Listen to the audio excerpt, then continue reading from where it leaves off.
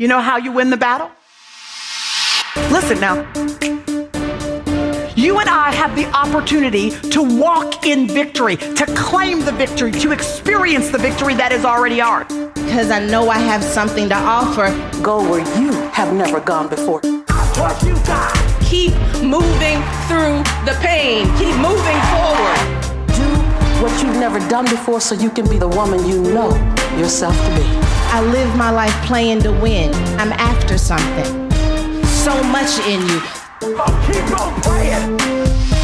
We have the victory. Hey, Purpose Chasers, welcome to another episode of the Pray, Plan, Slay podcast. And I'm so excited for this week's episode because I have heard an amazing message, a good preached word that I want to share with you on the podcast. Now, I'm super excited because this message is being delivered by one of my sister friends, one of my maid of honors from the wedding. And I'm so excited that I got her or talked her in to sharing this message with you. Trust me, you need this. I need this. I was being preached to, so I knew I wanted to share it with you. So I'm not going to go in and read her bio because let's face it, this will be her third time on the podcast, so you guys should know her by now. And if you like what you hear, be sure to go back and listen to the episode entitled Get You a Miss Nigeria, I think that's episode 18, and the episode on Seeking Him Yoga, where she is featured. So without further ado, let's welcome back Miss Sarita Evan to the podcast. Good evening, everyone. We're going to jump straight into the word that God has given me for today. We're going to be talking about, are you a hospital or hospice? And we have a couple of scripture references for you today. The first is going to be Mark chapter 2, verses 15 to 17, Luke chapter 5, verses 29 to 31, and 1 Timothy chapter 1, verse 15. So starting with Mark chapter 2. While he was reclining at the table in Levi's house, many tax collectors and sinners were also guests with Jesus and his disciples, because there were many who were following him. When the scribes of the Pharisees saw that he was eating with sinners and tax collectors, they asked his disciples, "Why does he eat with tax collectors and sinners?" When Jesus heard this, he told them, "Those who are well don't need a doctor, but the sick do need one. I didn't come to call the righteous, but the sinner." And then to Luke chapter 5, verses 29 to 31, which is another account of the same encounter. Then Levi hosted a grand banquet for him at his house. Now there were a large crowd of tax collectors and others who were guests with them. But the Pharisees and their scribes were complaining to his disciples, "Why do you eat and drink with such tax collectors and sinners?" Jesus replied to them, "The healthy do not need a doctor, but the sick do. I have not come to call the righteous, but sinners to repentance." And lastly, for now, we're going to go to 1 Timothy chapter 5, verse 15, and it reads, "This saying is trustworthy and deserving of full acceptance.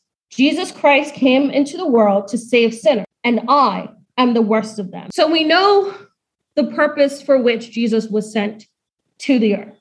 It is made very clear by Jesus and even by Paul in his writing that Jesus came to the earth to save sinners.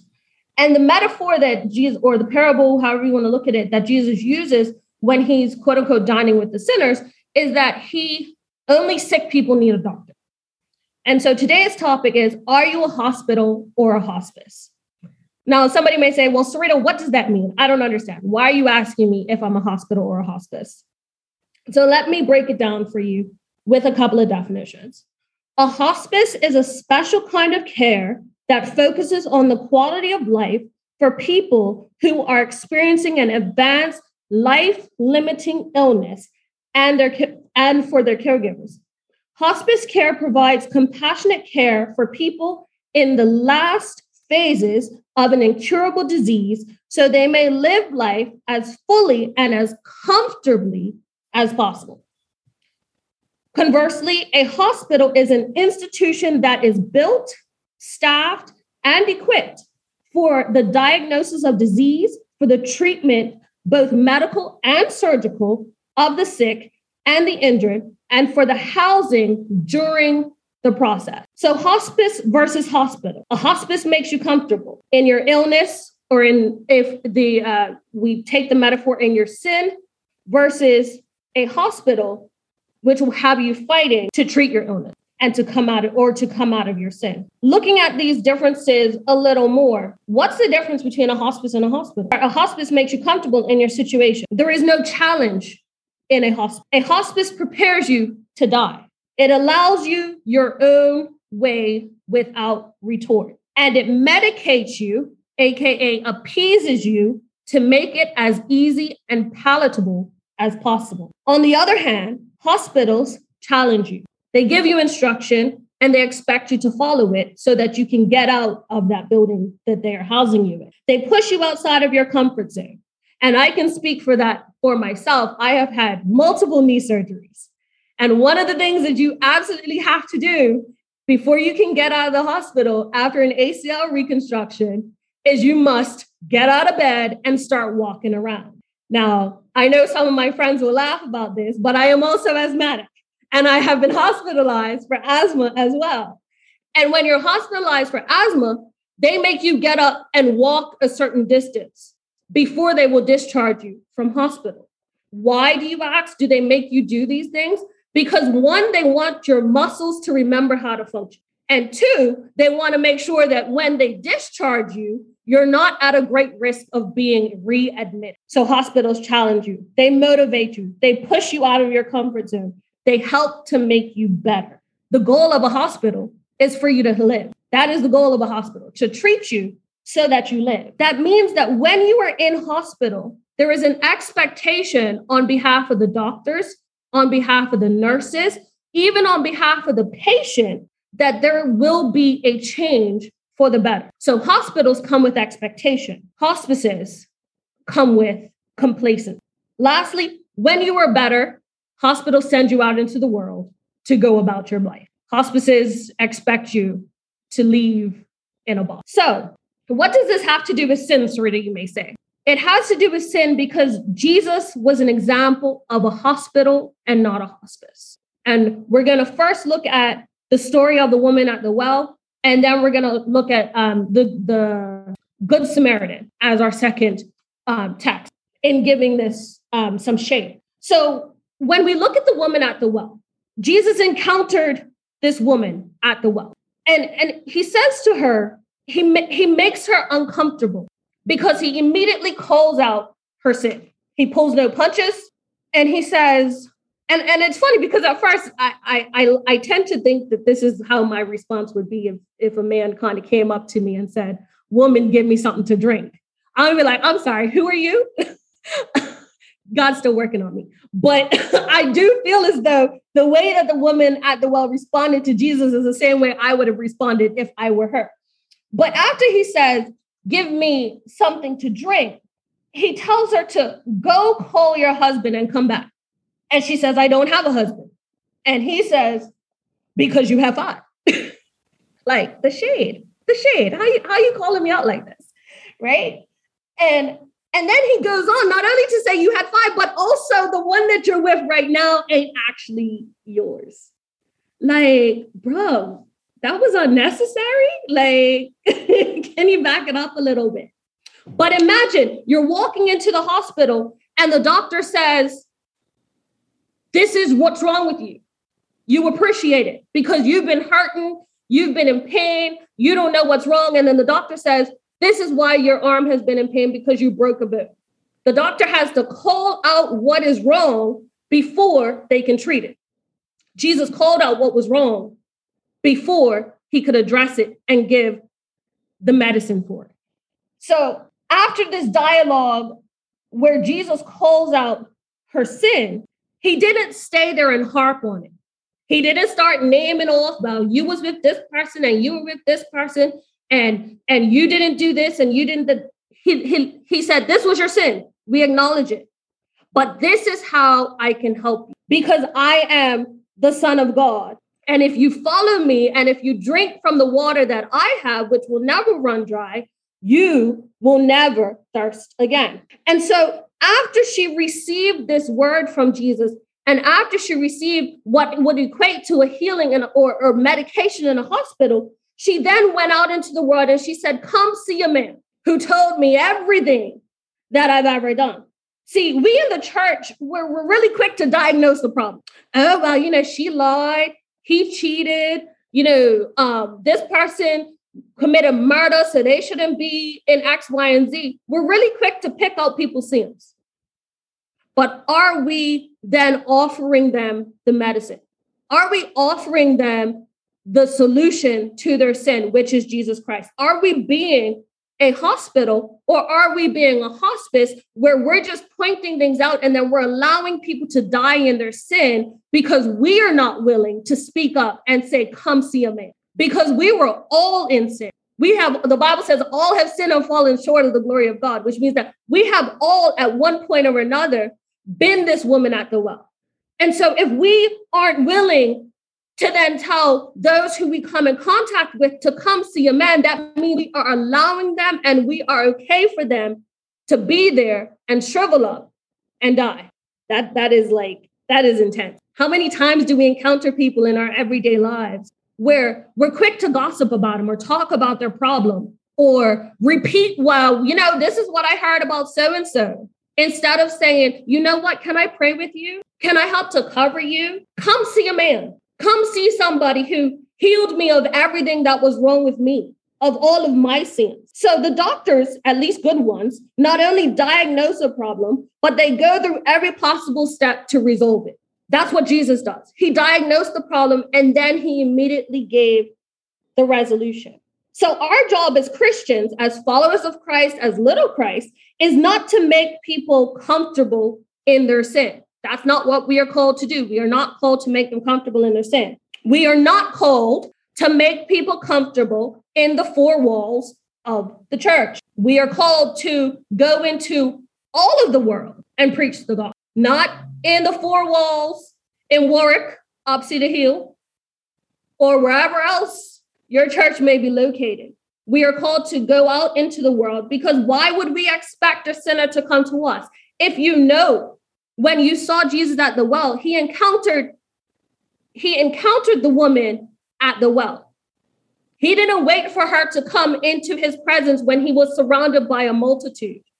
He went to her. So conversely, or not conversely, but in addition to the woman at the well and the way in which Jesus treated her, we have the story of the Good Samaritan. We all know this story. If you've been to Sunday school, you know what this story is, where the people who should have helped, the people who were supposedly godly people, passed by this poor man who had been beaten and left for dead on the side of the road. The person who should have never helped this man on the side of the road, because they were seen to come from opposite ends of the spectrum, he's the one who took compassion on the poor man on the side of the road. And not only did he have compassion on him, he bandaged him up and he bandaged his wounds. He put him on his own animal and he took him to an inn where he gave instruction for the innkeeper to take care of him. And he said to the innkeeper, take care of him. Here's some money. And if it's not enough for how long he needs to stay, I will come back and give you more money and reimburse you. Between the Good Samaritan and the innkeeper tells us what it is like to be a hospital. That Good Samaritan took his time with someone that he had encountered who needed help. He didn't just look at him and say, here's a paracetamol, here's a Tylenol, and keep moving, right? Because sometimes as Christians, we want a quick fix for somebody's sin. We just want to say, oh, well, you got issues, Lane, just pray about it, right? We've all had that response of somebody who just tells us, well, it's all right, just pray about it. And that is in no way taking away the power of prayer. But sometimes you need somebody to sit next to you and be with you as you walk and work through with it, right? So as Christians, that is what we need to also take on board, is that sometimes we have to spend time with the sinner. We have to walk a little bit through the process with them to support them and be with them. The Good Samaritan walked through the process with the man who was left on the side of the road. And not only did he didn't just bandage him up and leave him on the side of the road. Imagine the struggle that he encountered in bandaging up the man on the side of the road. He poured in oil and wine into his wound, and then he lifted him up. And when he lifted him up, he didn't say, okay, now you walk. He lifted him up and he said, and he put him on his own donkey. He put him on his own piece of transportation. And he took him to an inn to be treated. When's the last time that you encountered somebody who needed your help and you took the time not to just say, oh, well, I'll pray for you or pray about it, but you took the time to sit down with them and talk about it with them and share scripture with them and share your testimony with them and share God with them? Did you leave them in a state of hospice to die, or were you a hospital? God is calling us to be hospital. So how do you know if you're operating in hospice mode? Here's a couple of points. I'm sure if you go and you meditate on this and you think about this, you will come up with many more that you're like, this is hospice mode and not hospital mode. So one of the ways you know that you're operating in hospice mode is everyone around you looks and acts like you. If I am surrounded by Cerritos everywhere, one, God help the rest of you. I'm just saying. But also, it's a problem. There is a reason that God created us diverse. There is a reason that he created us as different people with different personalities, different skin tones, different cultures. There is a reason that God gave diversity on this earth. So if everyone around you looks and acts like you, it's a problem. Also, if you're comfortable, if you can walk into church or into your friend group or whatever it is, and you're never challenged, right? You walk in, church starts at 11 o'clock. Sister so-and-so is going to pray for the next 10 minutes. Brother so-and-so is going to read this scripture. Sister so-and-so is going to get up and give the same testimony she's been given for 15 years. Praise and worship leader is going to give the same 5 songs. The pastor's going to stand up and he's going to preach for an hour, and you're still not going to know what you preached about. And then you leave. There's a problem. There is a problem. If you were comfortable in that, and if you were comfortable or if you were stagnant, you are operating on hospice mode. The other way that you know if you're in hospice mode is if you're running out of disciples. If you have nobody to send into the world, if you're in a church that's not evangelizing and participating in the community and going into places where the sinners are instead of expecting the sinners to come into the 4 walls of your church, maybe it's time for you to start an evangelism ministry in your church. Because how many of us actually walked into a church one Sunday morning and said, okay, I want to get saved this morning, versus how many of us encountered somebody who may have planted a seed that drew us to encountering Christ. If you're running out of disciples, or you don't have disciples, or you yourself are not a disciple, because each and every one of us are called to go out into the world and make disciples, then that may be an indicator that you're in hospice mode.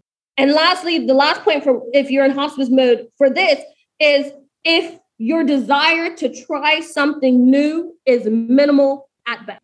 Now, you may say, okay, Sarita, how do you get that? Why would you say that you have to try something new? Because even when we look at the teachings of Jesus and the way that he interacted with people, he did it in various ways. Even though every single time Jesus could have displayed that he was the Son of God by turning water into wine, every single miracle that he did it because he needed to show versatility. So every time that he healed a blind person, he didn't do it the same way. Every time that he healed a leper, he didn't do it the same way. Some people got dirt that was made, or mud that was made from spit. Some people got just go wash in a really, really, really, really dirty, grimy river. I mean, I'd have been like, is leprosy that bad? No, joking. I would have gone. But the point is that Jesus showed versatility. He did something new.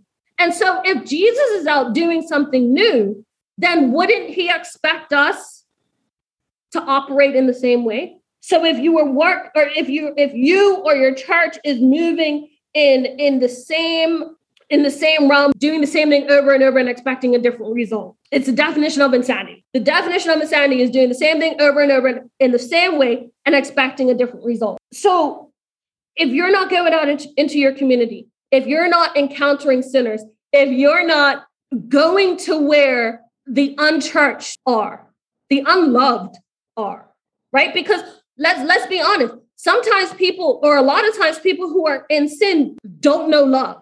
And a lot of times the church has shunned them because of their sin instead of showing love. So now we get onto hospital mode. Number one in hospital mode is people are showing the love of God. Are you showing the love of God? Another way to know that you are in hospital mode is the people connected to you and encountering you are also encountering God as a result of their encounter. Can they see God through you? Healing and deliverance are taking place in the hospital. Again, if it's stagnant, we got a problem, because growth should be taking place in the hospital. And you should be making disciples in the hospital. Going back to the definition of hospital, and I love it because before this message, I had never actually looked up what the definition of hospital was. But a hospital is an institution specifically built, staffed, and equipped to treat the sick. So as Christians, we're built.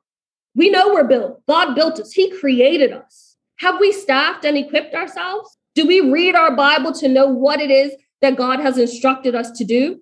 Are we equipped by speaking to God and saying, God, what's the strategy that you have for me for encountering sinners? God, what is the people group that you have called me to reach? As Christians, are we staffing and equipping ourselves? Are you connected with the right people in order to pursue your purpose in drawing people into the kingdom of God? And I'm going to wind up right here. And I just pray, and my prayer in even preparing this message, and I hope your prayer after hearing this message is, Lord, make me personally and your church a hospital and not a hospice. Remove any hospice mentality that may exist in me and replace it with a hospital mentality. Help me to be built, staffed, and equipped in order to treat those in whom I have contact, so that they will come to know you, so that they won't see me, but they'll come to know you. Lord, help me to create disciples that will go out into the world and be a hospital for others. I pray that is your prayer this evening. God bless you. All right, guys, thank you for listening to another episode of the Pray, Plan, Slay podcast.